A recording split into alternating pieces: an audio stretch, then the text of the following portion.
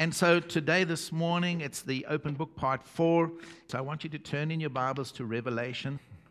And everybody, Jaco did an awesome job last week. How many of you know the mysteries of the mysterious book are opening? The open book. So we're continuing part 4. And I want to just touch on a few things with you. But first, let's do a review. In Revelation chapter 5, John is writing spiritual language, vision language. It's rich with meaning. How many of you have heard that saying, a picture paints 1,000 words? It actually says more than 1,000 words. So basically, this is what we're seeing.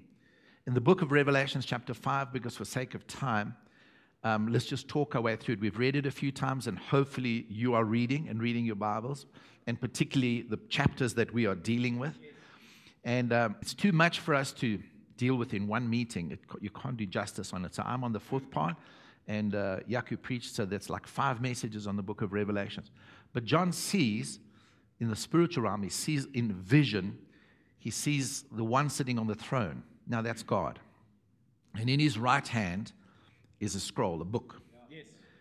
And in his hand, that book is written within and without, on the inside and the outside. I've explained that you need to get the other messages. Sealed with 7 seals. No one was found in all of the realms, in heaven, on earth, or under the earth. No man was found worthy to take the book and to open it and to open the sealed, mysterious, closed book. And then John begins to weep, and one of the elders says, "Don't weep." And he said, "Behold, the Lion of the tribe of Judah hath prevailed." In other words, he's overcome, therefore he's qualified to go and take the book out of the hand of him who is sitting on the throne, to open the scrolls. But when he says, then he looked at that scene again, but now he sees one like a lamb in the center of the throne. So in other words, the Lion of the tribe of Judah who prevailed, he prevailed by becoming the lamb. In other words, when he was crucified on the cross, that was what qualified him, and he prevailed over death. And so as the unique and first man, the Son of God, he was qualified to take the book out of the hand of God and to open it, and he progressively opened it, seal after seal. There was an opening of the book. And so chapter 6 and chapter 7 and chapter 8, and from there on, it begins to speak about the opening of the book. The background to all of this was this. So let me just quickly talk about this. Isaiah 63, I'm not sure of the verse, I'll have to look at my notes, but you can read. It says, God looked and he was appalled at the wickedness on earth. There was no one to work salvation for him. So he said, so I've done it by my own right arm, my own right hand. Now you've got to add all the scriptures. I've got 58, 60 scriptures just on the right hand of God, talking about the fact, you've laid your right hand on the man of thy right hand. Psalm 89, I think it is. But Jesus sat down at the right hand of the majesty in heaven. So you got all those scriptures. So here it is. So vision language. So the right hand of God is Jesus. He said, because my own right arm worked salvation. Well, who came and worked salvation for God? It was Jesus. So the right side is the favored side. He's the favored son. It's the preeminent side. It's the authoritative side. It's the side of his strength and the side of his power. That's all Jesus. Is that okay? Now, we've been made alive with Christ. We've been raised up, and we've been seated at the right hand of the majesty. So in Christ, we're in the same place as Christ. The right hand of God. But now, in the beginning was the Word, and the Word was with God, and the Word was God. So in other words, what John is seeing, he's seeing the right hand of God equals Jesus. Because that's what he's seeing. And basically, he sees the scroll, this book. Well, John says it. In the beginning was the Word. The Word was with God, and the Word was God. So the book, the scroll, equals Jesus. Okay, just follow me, all right? It's Jesus. But it was sealed with 7 seals. In other words, what John was seeing was the mystery of Christ that was still hidden. Paul says, the dispensation of God by His grace, He has given me the ability to open and veil this mystery to you. He says, and the mystery of God is this, Christ, hidden for ages and generations, but now being made known to you. And that truth is Christ in you, the hope of glory. And so Jesus was the mystery hidden for ages and generations. So why was it hidden? It was hidden for a reason. Remember, we saw last week, Deuteronomy 29:29, the secret things belong to God, the revealed things belong to us and our children. And so God called the nation of Israel, established the nation of Israel, started to reveal Himself to them. But over and over again, they sinned, they went to false God, they sacrificed the devils, they rejected God. It wasn't that they could not see, it's that they would not see. And eventually God, through Moses stood up and prophesied in Deuteronomy 32. He sang a prophecy to them, and it was referred to as the Song of Moses. And he goes through and he says, God chose you. You were the apple of His eye. He was making up His treasured possession. He taught you to fly on wings as an eagle, but you would not. You rejected Him. You rejected Him. You rejected Him. You rejected Him. So Moses said, I can see what your end is. You will go into exile. And then he says this in Deuteronomy 32, verse 34. He says, now God has taken the revelation that He's been given you and He sealed it. Yeah. Why? Because they did not want to see, so He put it in mysteries. Yeah. And all the way through Hebrews chapter 3, verses 1 to 3, in the past, in many and various ways, God spoke to your forefathers through the prophets, slots of revelation, time gaps, slots of revelation. Still they could not see the truth and the reality of Jesus. He set up a whole tabernacle, a whole religious worship system, sacrifice of animals. All of them spoke about Jesus. All of it, it was Jesus, Jesus, Jesus, but it was hidden from their eyes. To this day, it's hidden. When Jesus comes speaking in parables, His disciples says, why are you speaking in parables? He said, so that seeing they will not see, hearing they will not hear. Was He being cruel? No. He was confirming them in their choice. Now, let me just pause here. Church, the most dangerous place to be is if you continue to resist and reject the truth of God and your conscience becomes seared. God is such a gentleman. If you insist on following a course, He will do everything in His power to get you to avert, to change direction. But if you insist, He's such a gentleman, He respects the free will that He's given you. He will let you go in that direction and wait for you to turn. You don't want to be given over to your bad choices. Truth? And so that's why it says, do not harden your hearts like in the rebellion. That period of wandering for God, He called it the rebellion.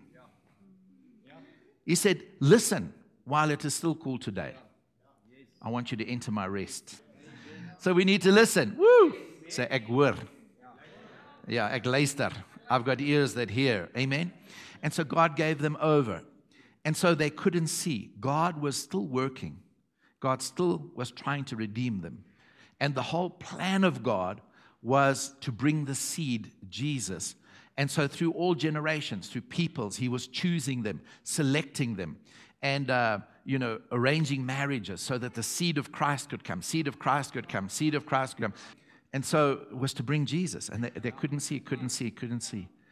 So they go into exile. Now here's a man taken into captivity at 16 years of age, Daniel and his friends.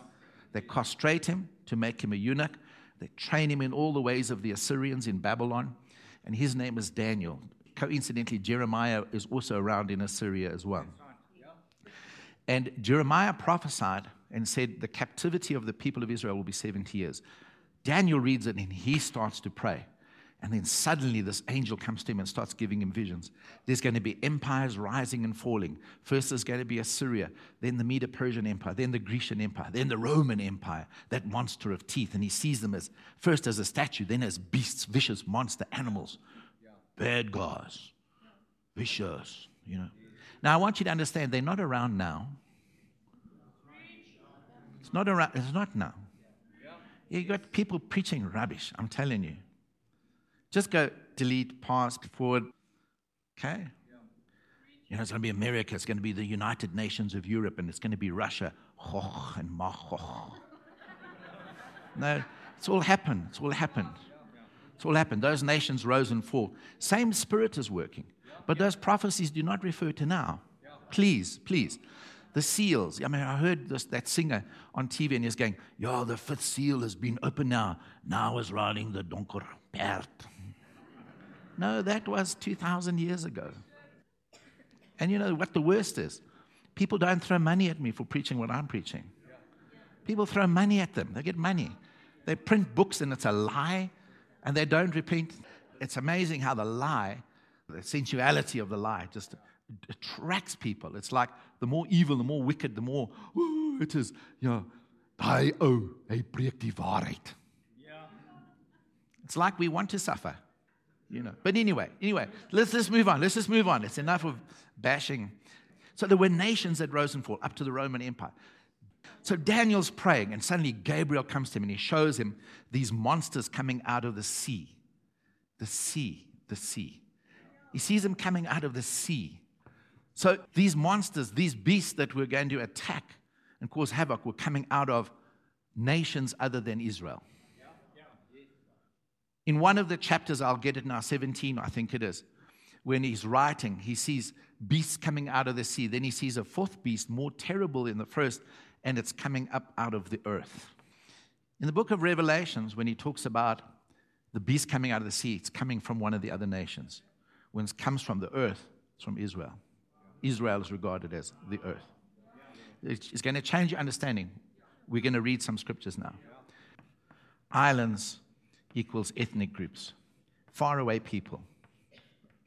So you'll find sea, earth, islands mentioned all over various places. Isaiah, many places. It's referring to other people groups further away. So he sees these beasts coming. He prays, and God says to him, I want you to understand this is the beginning of the end. Beginning of the end. They all knew the prophecies. It's the beginning of the end. These nations are going to arise, and it's going to be a time period of 70 times 7, which is 490 years, from the issue of the decree of Darius the Mede to send the people back to rebuild. You can count 490 years. And then it's going to take you up to the time of the Messiah. And the Messiah is going to come, and then certain things are going to happen when the Messiah comes. Okay, there's too much to go into. But in the days of those kings, according to the statue vision, will the kingdom of God be set up. And it will bring down the spirit of those nations. And the kingdom of God will be set up. That's 9 and 12. Daniel 7. So in Daniel chapter 7, Daniel has a dream. And in the dream, he sees a throne is set up. Woo-hoo. The throne is set up, and then books are opened. Everybody say the books are open. This is going to be so good. The books are open. I did finish talking about the right hand.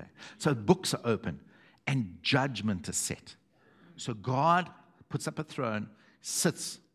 And if you read the context is those four beasts, those four nations, those four empires that are coming, those four terrible animals. So God sets up his throne, and he says, right, it is now time for judgment to begin on these beasts, because they speak against me. They're speaking vile, unholy, abominable things, the little horns, the kings of those nations. And God says, time for judgment has come. So listen, the devil can do whatever he wants to do. There's a God. And so he sets up his throne. Books are open. Basically, what he's doing is going through the records now. Babylon, Syria, yes. Nebuchadnezzar, yes. He's going through, you did this, yes. Then he's going, there's a page for the Medo-Persian. Yeah, I mean, he goes through, and then he has a page for Alexander the Great and the Grecian Empire. Yeah, this is what you did to my people. How you overstepped your boundaries. And then he goes on, yes, the Roman, yes, the monster with the iron teeth, the abomination. It's time for judgment. going to pronounce sentence. And so the pronouncement, and the angel Gabriel explains it to Daniel. So the pronouncement is God says, I have judged you. I've taken away your authority and power. I'm terminating your dominion. You no longer have right and authority. And basically, it says the beast, the body of the beast was terminated, was destroyed. Daniel chapter 7. And he says, now I take all dominion, I take all power, I take all authority, and I'm giving it over to the saints. You were handed over for a time, Israel, but we can apply it to our lives. But now it's been taken away. Those beasts tried to change the set times and laws because they were opposing the Christ in the fullness of time. They were trying to change the fullness of times. They were messing with God's program. They couldn't do it. And so he takes it away and he says, right, to my people now, because just when he did that, one like the Son of Man approached, our representative head, our Savior, the right hand of God, he who is the Word of God came. And so with him, that company that will be with him, he said, here is the kingdom, here is the power, here is the honor, here's the dominion, here's the authority. I'm giving you a kingdom. And now this kingdom shall never end. Come on, let deep state do what they want. There's a kingdom that's taking over.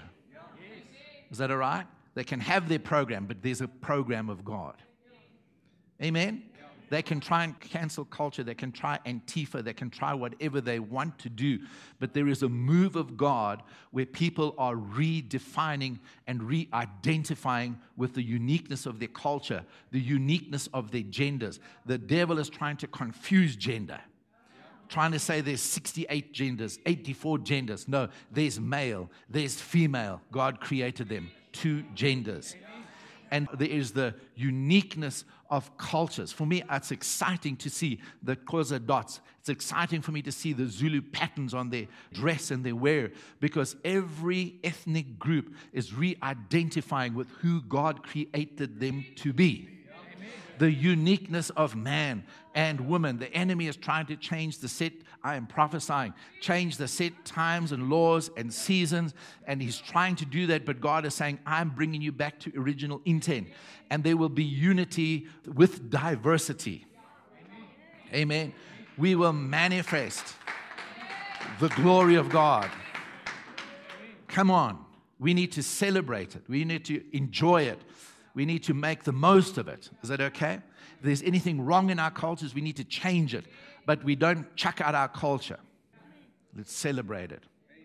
God doesn't want women to be men and men to be women. He wants men to be men, women to be women. We enjoy our gender, enjoy our sexuality, be whole in that. Is that okay? And so, I don't know how I got there, but it was good. I enjoyed the journey. And so he's bringing all peoples back.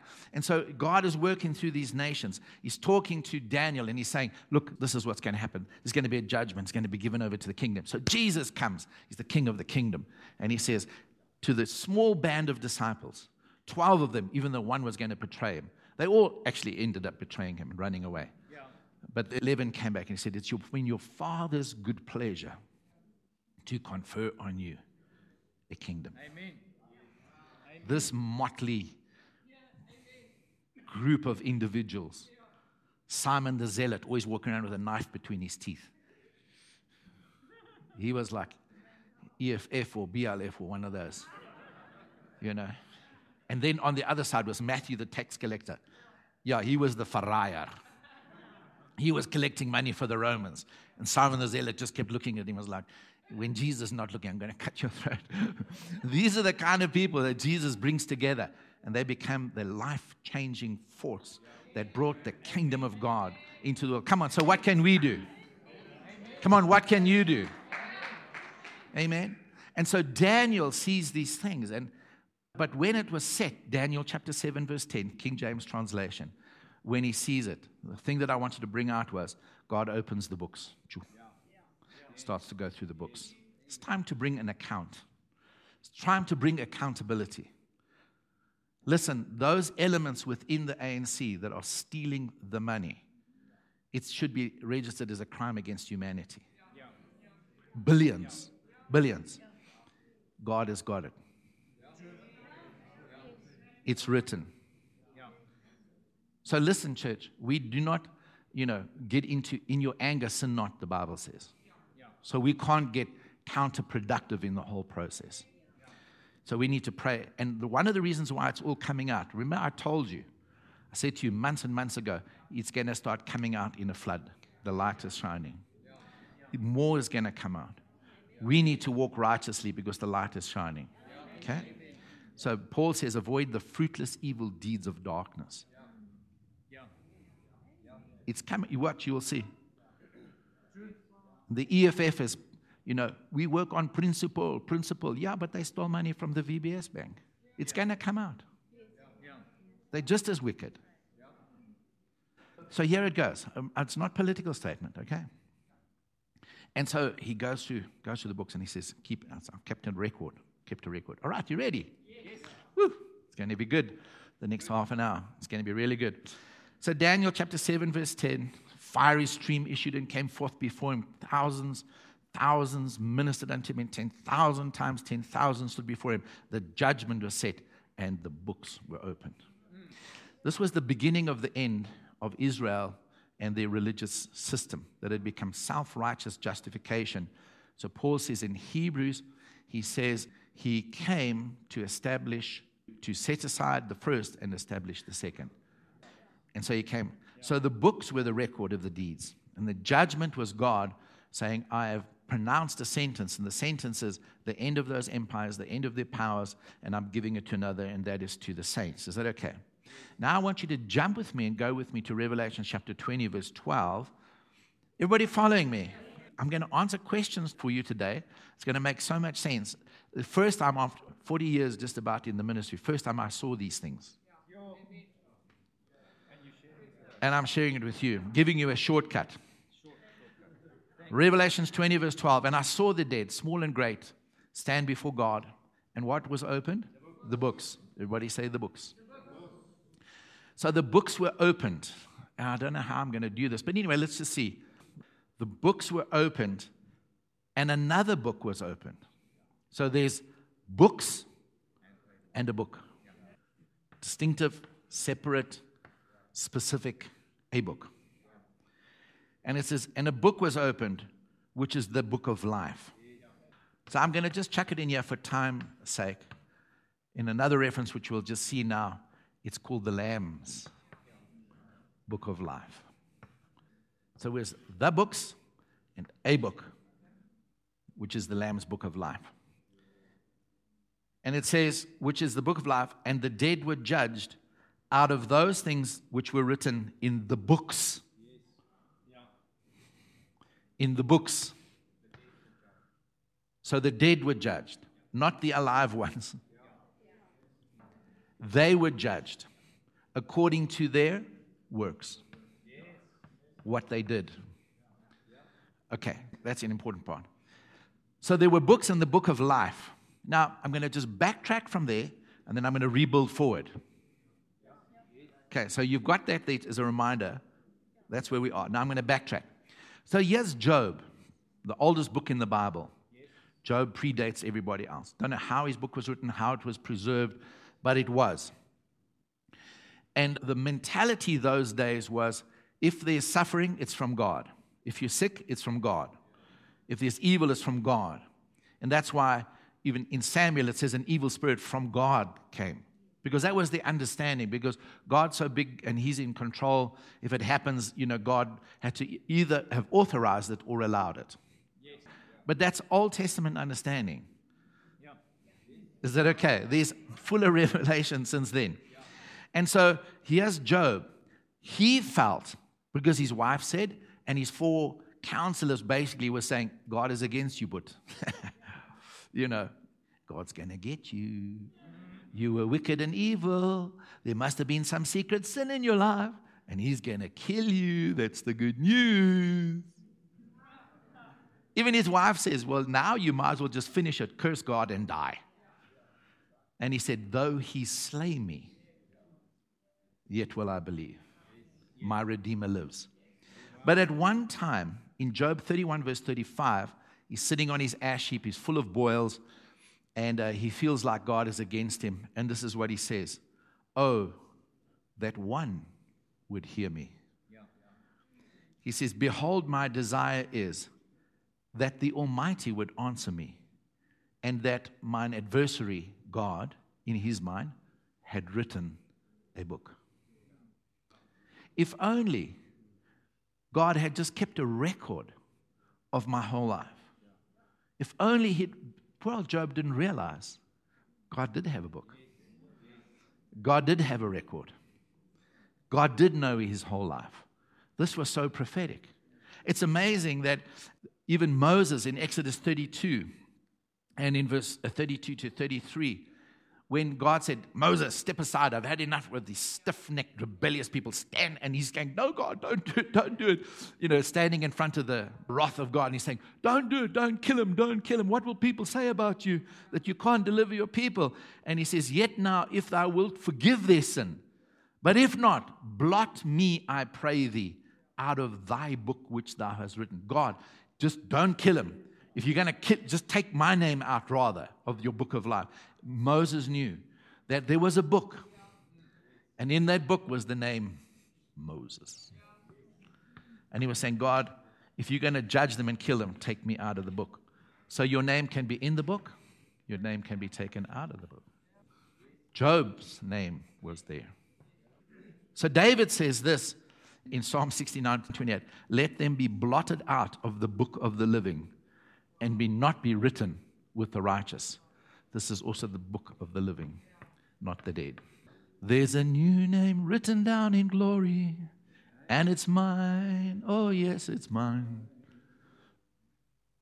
When I was 13, 14, I used to love that. And when the pastor gave the altar call and people would come forward and accept Jesus, his wife would on the orgel, ching, ching, ching, there's a new name. And we would be crying because it's true. It's a new name written down in glory, and it's mine. Oh, yes, it's mine. Your name is in that book. Your name is in that book. Your name, the day you went, Jesus, I believe. He got his pen out. This is a job for Jesus, not stand aside, angel, give me that pen. Let me write Marius. Let me write, let me write Sri. Let me write Denver. Let me write Erlene and Preston. Let me write that name. This is what I died for, personally. This name. In Malachi chapter 3 and verse 16, this is what Malachi says. He sees, he's a prophet, he sees. Then they that feared the Lord spake often one to another. Those that love God, they talked, kind of like what you do. And Jesus did this and God, and did you see this in the Word? And it's like this. And somebody is listening. The heavenly eavesdropper who listens to every conversation, every thought, every intention of our heart. He's listening, and the Lord hearkened and heard it, and a book of remembrance was written before him for them that feared the Lord and that thought upon his name. It's a book of remembrance as well. In other words, he will never forget you. He knows your name. It'll never happen then you go, Jesus, Yera. And he goes, is your name Luray? Luray Dalmore? Is that you? No. He knows you. It's the book of I remember you. Is that all right? You're not insignificant. You're not hidden from God. When you go to him, he goes, welcome. And so book of remembrance. Jesus said this when the disciples came back and said, whoa, whoa, whoa, whoa, whoa. Demons came out in your name. And Jesus jumps and he gives in a shout of victory and a gallios. He spins before God and he says, notwithstanding, don't rejoice that demons or spirits are subject to, but that your name is written down in heaven. So this book is in heaven. Aha. Is that good? Is everybody following me? It's going to get better. It's going to get better. And I'm nearly to the next point. And so I'm building forward. Is that okay? So now here it comes. Here it comes. So your name is written in a book. Just quick. How many of you have accepted Jesus as your Savior? Quick. Okay. So your name was canceled there. And then it was put into there. Is that okay? So your name was put into there. So it was taken out of the books. Every rotten, wicked thing you did, out. Is that right? He canceled it. The written code that stood against you, every transgression, blotted out every transgression, every sin and unrighteousness. He took it out. Listen, he had a list of every one of your unrighteous, wicked deeds, sins of omission and sins of commission, everything we didn't do that we should have done, everything we did that we shouldn't have done. And he took it out, washed it in the blood, erased it, blotted it out, never to be put back in. Then he just goes over to the book of the living, book of remembrance, the Lamb's book of life. And he goes, there it is, John Wasserman, yes. It's not written with invisible ink. It's written in his blood. Nothing can erase it from there. Nothing can take me out of his hand. So Revelation 7 verse 3. So now John looks up. In verse 1, John is seeing in a vision. Now this is Revelation 5, the hand of God. Revelation 6, the seals are starting to open. So judgment is coming on Israel. Is that okay? On Israel as a people, on Jerusalem as a city, and on the temple as a place of worship. That's the rest of Revelation. And then he says, I saw 4 angels standing on the 4 corners of the earth. Which is 4 angels standing on the 4 corners of the earth, holding the 4 winds of the earth. Understand the way that they understood it. So 4 angels, which they often saw as agents of judgment, holding back the winds on the 4 corners of the earth, saying, don't let the winds of judgment blow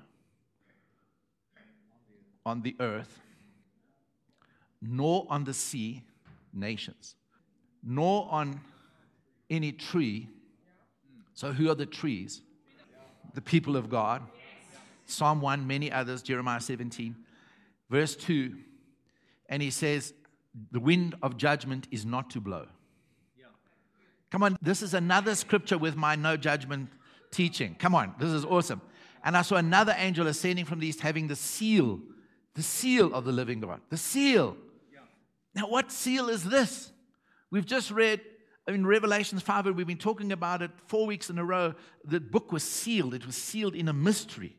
And now it's being unsealed. And it's the beginning of the unveiling of Christ, the mystery of Christ. So he's ending that religious system, bringing in Christianity, belief and faith in Christ with the sacrifice of himself. He's bringing it in. And so there's going to be a judgment on the land.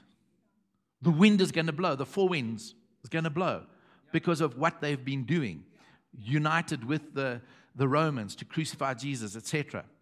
And he says, having the seal of the living God, and he cried with a loud voice to the 4 angels, to whom it was given to hurt the earth and the sea, to release the judgment. And he says to the angel, so this angel, he's got the seal of the living God, and he's going, okay, whoa, don't hurt. Okay? And then, let's go to verse 3, saying, hurt not the earth, neither the sea, nor the trees, till we have sealed the servants of our God. Where? In their foreheads. Everybody say, foreheads. Now, if we go through it and have a look, it will be foreheads and right hand. Okay. Are you understanding? Okay, I'm trying to tell it in a story without, Okay, so the angel says, so remember, this is all vision. It's picture language. It's seeing in the spirit, like prophetic or like a dream.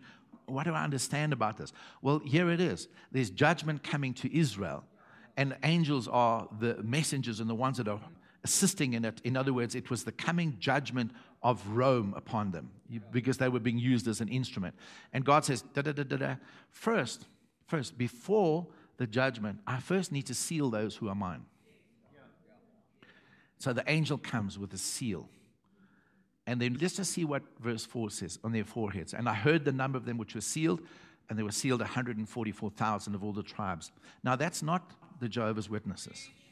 Okay? It's not the Jehovah's Witnesses.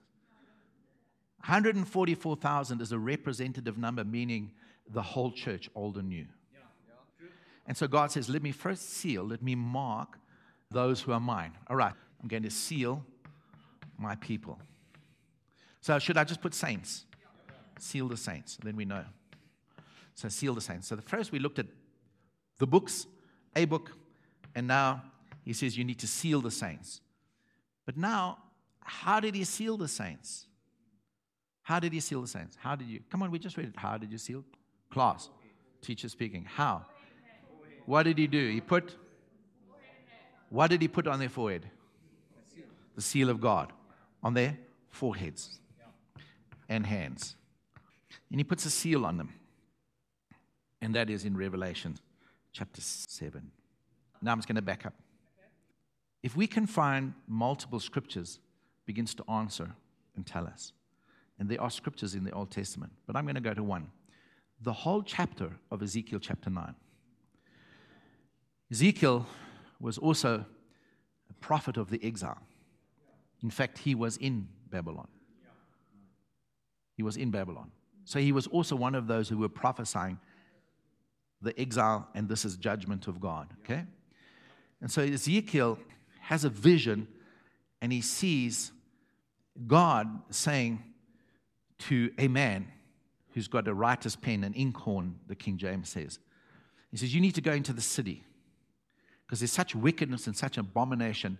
He says, the sin of the city has reached maximum. It's full up. It's to the full. I cannot divert judgment any longer. So he says, you need to go through the entire city, but you must start in the Holy of Holies. So judgment always begins in the house of God. And he says, start in the Holy of Holies, then go to the outer courts, then go out through the temple, then go out into the city. Everyone, I want you to take that writer's pen and write on the forehead and on the right hand, I think it says that there. All of those, put a mark on them. Put a mark on them. The word mark in the King James is the last word of the Hebrew alphabet, which is Tav. Yeah. And it's in the shape of a cross. Yeah. Put the sign of the cross on all my people who are grieved and mourning because of the wickedness. Mark them. Not the others. Mark them. It's kind of why the Catholics would, when they came to anoint, they would anoint you on the forehead with a cross. You got the Tav. And there were 6 executioners. And he says, all those who are not marked, execute. In other words, judgment. Because they didn't have the mark. So because you're clever, this is ACF, the mark on the forehead and the hand is the seal. You're going to get it more now. So listen to what he says. Revelation chapter 14, verse 1. And I looked, and lo, a lamb stood on Mount Zion, and with him 144,000, having his Father's name written in their foreheads. So now we know the Father's name. The Father's name for you is Son. A father's name for you is Son. A father's name for you is Son. The Father's name for his only or his begotten children is sons. Many sons and daughters coming to glory. Father's name for you is Son. So he says, go and write on them the name Son. And that name Son seals them. Come on, that's a good place. Revelation 3:12. This is the angel or Jesus dictating to John and saying, write to this church, write to this church, write to this church. And in verse 12 he says, to him that overcometh, while I make a pillar in the temple of my God, and he shall go no more out. In other words, he'll be permanently in the temple. I will write upon him the name of my God and the name of the city of my God. So the sons are the new city, the new Jerusalem, on the new Mount Zion. And he says, which cometh down out of heaven from my God, and I will write upon him my new name, Jesus said. What's Jesus' new name? The name given higher than the name of any angel. What is that? Hebrews chapter 1. He said, today I've begotten you. Today you are my son. Come on, church. So when you got born again, he went, I need to seal you. Let me write on there, Son on your forehead, Son on your right hand. Is that okay? So you were sealed. And he goes, okay, before I forget, let me write him into my book, Louis, Lisa, Amen? And he writes them into the book. Johann. Is that good? What are the results? What is this all? So we got this information, whatever. Revelations 3:5 says, he that overcometh, the same shall be clothed with white raiment. And I will not blot out his name out of the book of life, but I will confess his name before my Father and before his angels. Woo! You will never be blotted out. You can never lose your salvation. Is that okay? It's permanently, indelibly written into the Lamb's book of life, his book of remembrance, the book of the living, the book of the righteous. You are written, you're given this white raiment, and Jesus is confessing your name before the Father and saying, look, Father, another son like me, another son, another son. There's a new name written down in glory. Oh, Jesus, they're all the angels excited, and he's going, another son coming to glory. It's God's purpose. It's God's plan. And so God is working. So if ever you feel sorry for the Jews, God gave them plenty of opportunity. But now they will be made envious when they see the transfer of the glory to the Gentile believers. And so that's the results. Revelations 20 verse 4. And I saw thrones, very much like Daniel. And they that sat upon them, and judgment was given to them. And I saw the souls of them that were beheaded for the witness of Jesus. Those are all the apostles and the prophets. And for the word of God, and which had not worshipped the beast, neither his image, neither had received his mark upon their foreheads or in their hands. And they lived and reigned with Christ 1,000 years. We'll get to the 1,000-year reign of Christ. And so, in other words, there's a company of people over here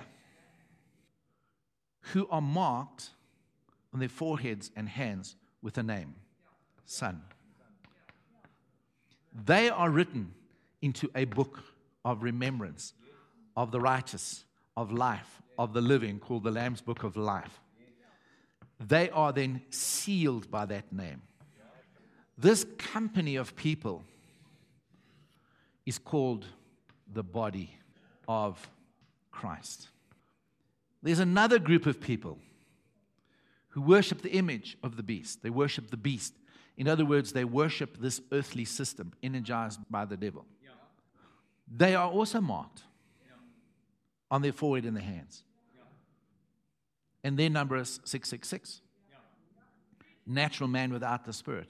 A system without the Spirit. They are marked. Their name is written into the books, and they are awaiting judgment for their works. I want you to notice no judgment was spoken of here, because the judgment was taken in the Lamb. But here they are awaiting judgment for their works. This body of people here is called the Antichrist. There's a revelation for you. Revelations 20, verses 11 to 15. And I saw a great white throne, and him that sat on it, from whose face the earth and the heaven fled away, and there was found no place for them. And I saw the dead, small and great, stand before God, and the books were opened. And the dead was judged out of those things which were written in the books according to their works. And the sea, the nations gave up their dead which were in it. And death and hell delivered up the dead which were in them. And they were judged every man according to their works. You are not ever going to be judged by your works. Okay? And death and hell were cast into the lake of fire. This is the second death. Let me just quickly tell you. We were all dead in our transgressions and sins. First death. But you, when you accepted Jesus, experienced the first resurrection. You will never experience the second death. Because the second death is the lake of fire reserved for the devil and his angels. But those who are dead, as far as Christ is concerned, who have experienced the first death, and the second death is when they end up in hell after the final judgment. But we have experienced the first resurrection, and if we were to die before immortality comes, we will experience the second resurrection, which is physical resurrection out of the dead. And so death, this is the second death. And whosoever was not found written in the book of life was also cast into the lake of fire. If you ever wondered if unbelievers will go to hell, there it is. Do I believe it? Yes. Otherwise, why do we preach the gospel? If you do not know Jesus, you need to accept Jesus Christ as your Lord and Savior. Revelation 13, verses 7 and 8. And it was given unto him, that is to that beast, to make war against the saints and to overcome them, and power was given him over all kindreds and tongues and nations. And all that dwell upon the earth shall worship him, whose names are not written in the book of life, slain from the foundation of the earth. If anyone has an ear to hear, let him hear. Listen, Revelation 13, because you've been all wondering if I'll get there. In Revelation 13, it talks about this beast that comes up out of the earth. And it talks about the fact that this beast causes everyone, small and great, to have a mark put upon them. So I'm just wrapping up now. And he causeth all, both small and great, rich and poor, free and bond, to receive a mark. Where? In their right hand and foreheads. People get all bent out of shape. Now, listen, I've heard all the stories. I was terrorized from 8 years old, 9 years old, all the rubbish that they preach. Because in the olden days when Hal Lindsey wrote, the mark of the beast was they were going to take a branding iron, stick it in the fire. I kid you not. And they would handcuff you and put you over this altar thing like a guillotine, and then they would brand with a red hot iron, 666 on your forehead, and 666, and that was it. And I was thinking, I would just say, I deny Jesus because I don't want to get burned. But then I'll go, Lord, I was only kidding. And then it became the barcode. Then it became the microchip and all that. And I remember I shocked this church when everybody was sending the email, China's making billions of microchips, and this is the mark of the beast because it's going to be put in our foreheads. And I said, stick it in, put it in. It's not, I'll take it. You can put them every joint in my whole body. I will not be demonized. I will just be highly visible, to wherever. No, the beast is a computer. Well, that computer that was called a beast is less powerful than my iPad now. Now there's another one. It's called the beast, and they're flying electrons around. Trash. Rubbish. That's a lot of phooey. Hooey. Pooey. And so on. And then it was this, and I shocked it. I said to everybody, bring it, I can put it here. It might help me with my banking. I won't leave my card behind, or something like that. Well, that's moved on. Now it's the vaccine. It's going to alter your DNA, and you'll never be able to accept Jesus. Pooey. Verse 17.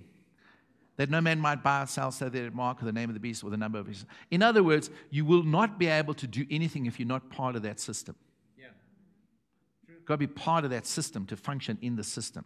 And verse 18, here is wisdom. Let him that hath understanding count the number of the beast. The beast that he was talking about was Rome. Rome mixed with the Pharisees, energized by Satan. And John in Revelations is not complimentary to the religious system of Israel, to the scribes and Pharisees. Number one, he says it's the false prophet, because they claim to speak from God, but they are lying. The second, she is the whore of Babylon. Israel, the Jews, that everybody's trying to copy now. Jesus didn't call us to be Jewish, he called us to be Christian. And they're all trying to copy, I see, and it's very strong amongst the Afrikaans people. I mean, I see men in their 40s and 50s going to get circumcised, and then under their shirts, they're wearing the prayer cloth, the prayer shawl, and things like this, and they're wearing yarmulkes. Where's that in the Bible? That's an insult to the cross of Christ. It's rife in South Africa. It's phooey. Pooey. And so he says, the number is 666. In other words, the number of a natural person without the Spirit, it's the number of natural man. It's the evil trinity. It's the devil, the beast, and the false prophet, which is the whore. Okay. So I'm lining you up for next week's sermon. The seal. Why is it that a seal is put on the saints? Because to seal speaks also a little bit about closing up. there's different aspects to a seal. So the angel comes, puts the seal. These are the saints, puts the seal on them. The seal is the name Son.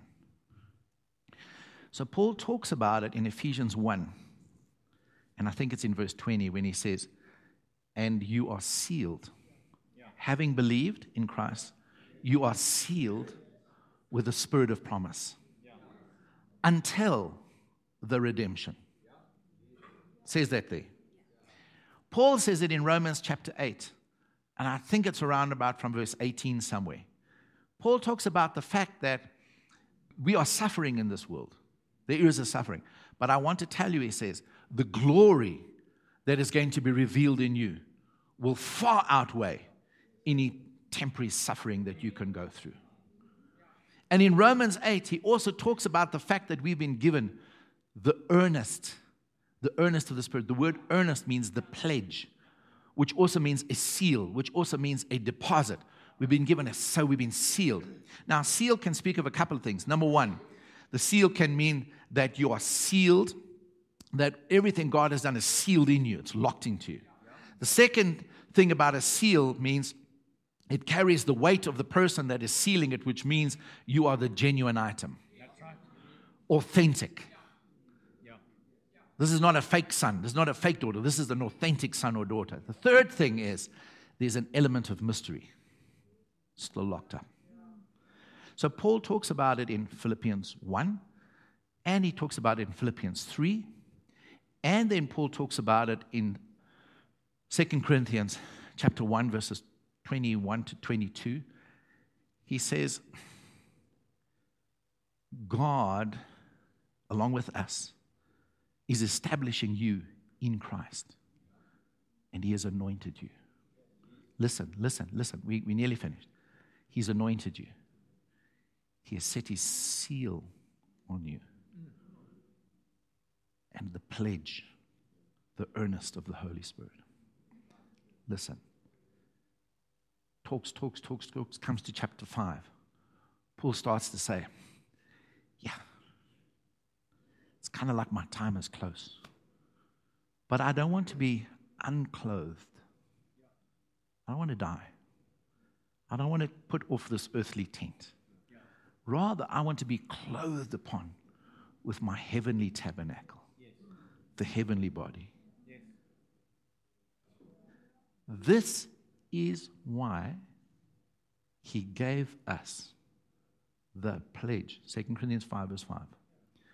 This is why he gave us the pledge, the seal, the deposit of the Spirit. Until the redemption. But meanwhile, hope is locked up inside of us. This is all groundwork for next week. Hope is locked up in us. So what is Paul trying to say? Paul's trying to say, what you have is the deposit. What you have is the earnest. What you have is the pledge. What you have has been sealed into you. But just like Jesus, he was sealed. And when he died on the cross, he gave up the Spirit. He was unsealed. The mystery was now revealed for us. And then the Spirit came upon us. That same Spirit that raised Christ from the dead is in us. But there's an element in which it has sealed in a mystery. It's locked in the truth. It's proving our authenticity. But there's an element of mystery. The world still has not yet seen you. The world still has not seen you. So John says this, John chapter 3. Have you ever wondered after his baptism and his baptism in the Holy Spirit, who was Jesus' cousin? John. Who baptized him? Were they close? Yes. Why is it then, when Jesus comes walking out of the wilderness to the waters of baptism, it says, he looks up and he sees his cousin, church. It says, I knew him not. I didn't know him.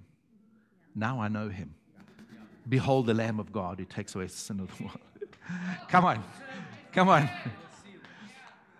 The whole world is looking at us and going, and it's the church. There's one of those holy rollers, those happy clappies. They don't know you. They don't. There's something that's about it. Going like, I knew them, but I didn't know them. Is this them? Come on. Is this Gerson? Is this Rachel? But they look like. It's the Lamb of God who takes away the sin. Come on. Come on, church. So Paul says, this is the earnest. This is the redemption that's coming. All of creation is looking for the unsealing. Amen. The full redemption of those who are his sons and his daughters. That's why we're sealed, church. That's why we got his nature. We think like him. We act like him. And that has sealed us, but there's coming a revealing because we're written in the book, the name Son seals us, and it's on our forehead and our hands, and for now, our thinking, our psyche, our understanding, but there's still a hope locked up inside of us that the full glory will break forth. Amen. And the world will go, I knew them not. Here they come. Glory, glory, hallelujah. The truth is marching on. And so his truth is marching on, and they're going to go, glory, glory, glory, glory, glory, glory, glory. I didn't know. So Paul says all of creation is in travail, looking forward to the manifestation of the sons. Come on, that which is sealed now, unsealed. Amen. Jeremiah 32. Jeremiah 32. Beautiful prophetic thing. In exile, about to go be taken into captivity. God says, go and buy the field. Yes. Paid 17 shekels of silver for it. Gets an earthen vessel. Yeah. The transaction is written up. The purchase price is paid. They rolled up. They put into the earthen vessel. One sealed, one unsealed. Yeah. It says, in the court of the Jews, it's put into an earthen vessel. And we now have this treasure, this glory in earthen vessels. One part is open, but there's another part that's still sealed. There's another part that's still coming. Woo! Come on, church. You have his name there and there. Every unbeliever has the name of the evil one and the system that they are serving there and there. They think like that system. They act like that system. We think like Christ. We act like Christ. We are the Christ on earth. Amen. That is the Antichrist. Amen. There's not a big world leader going to come and stand up and unify the whole world and, send us into great tribulation and all that kind of thing. John says it over and over and over again. This is the Antichrist. Antichrist is already in the world. Yes. But good news, the Christ is in the world. Amen. Woo! You're the next great thing that's going to hit this planet. Jesus is not going to come and unveil himself again. He's going to unveil himself in us. Paul said, since then you have died with Christ. Set your heart, your affections, your mind on things above, where Christ is seated at the right hand of God. In other words, start to think who you actually are. You like him.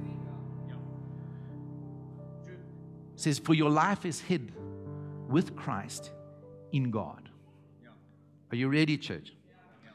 It says, but when Christ, who is your life, appears, suddenly you appear with him in glory. So here it goes. In the right hand of him is a book. It's Jesus.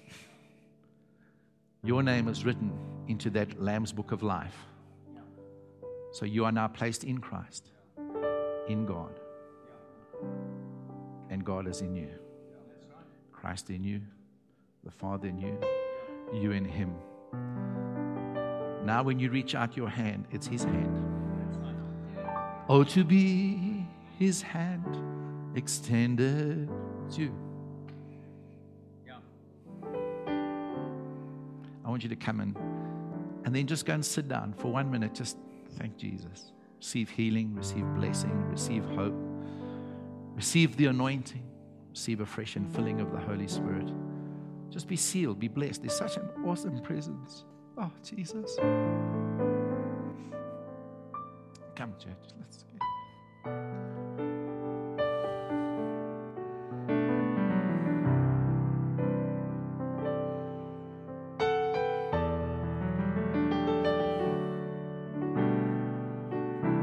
Come on, just thank Him for the great redemption that is yours. Thank Him that you are sealed with the Spirit. Thank Him that He's put a new name on you. Your name is Son. Your name is Daughter of the Most High. Thank Him that your judgment was taken in Christ. The only judgment you're going to receive is life, a kingdom. Pardon is yours already. Forgiveness is yours already. Your name is written in the Lamb's Book of Life. Just keep your heads bowed, your eyes closed. Maybe you're sitting here this morning and you've never ever come to a place. Maybe you're kind of just even familiar with church or whatever, but you've never come to a place where you actually made a decision. You know, like the 11th of October, 2020, I accepted Jesus. Well, there's no clear decision. And you would like this morning just to pray a prayer with us in general. I'm not going to embarrass you. Of just acknowledging and accepting Jesus as your Savior. If you've never done that and you'd like to pray that prayer with us this morning, just raise your hand and say, no, this morning I want to just commit my life to Jesus. That's the first thing. The atmosphere, the presence of God is so powerful this morning. Is there anybody? I'm just 3 seconds, 2 seconds, 1 second. Is there anybody here this morning and you once, some time ago, and you've been coming back to God, and just this morning want to repledge, recommit your life? I can't let this opportunity go. There's such a powerful drawing of God in the house that we can't let it go. And you want to just say, yeah, today, I know what it means to be born again and my sins forgiven, but I just want to repledge, recommit myself to Jesus. Just quickly raise your hand. Thank you. Anyone else? Thank you, thank you. There's quite a few hands. Thank you very much. Thank you. There's a power in the house this morning.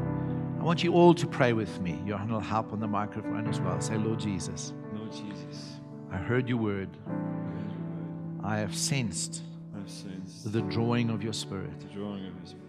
I acknowledge that you are calling me back to my first love, to my commitment to you. And Lord, this morning, I recommit, resurrender my life to you. I reconfess, Jesus Christ, you are my Lord and my Savior. I reconfess, you have forgiven my sin. You have washed me. I declare the truth. You have sealed me on my forehead, my right hand, with a name that says Son. Not just a son, a beloved son, a beloved daughter of the Most High God. And I'm coming back to a full relationship with you in Jesus' name. And all the saints said, Amen. So the Lord bless you. The Lord be gracious to you. The Lord turn His face towards you. The Lord put His favor on you. The Lord make you to increase, to be prosperous. The Lord make you to be in health. The Lord make you to be hearing and submitted. The Lord make you to be committed. The Lord bless thee out of Zion. The Lord bless thee. His hand is upon the man, the woman of his right hand. The strong hand of the Lord is upon you. Be blessed. Be blessed. Be blessed. Be blessed. Amen. Love you all.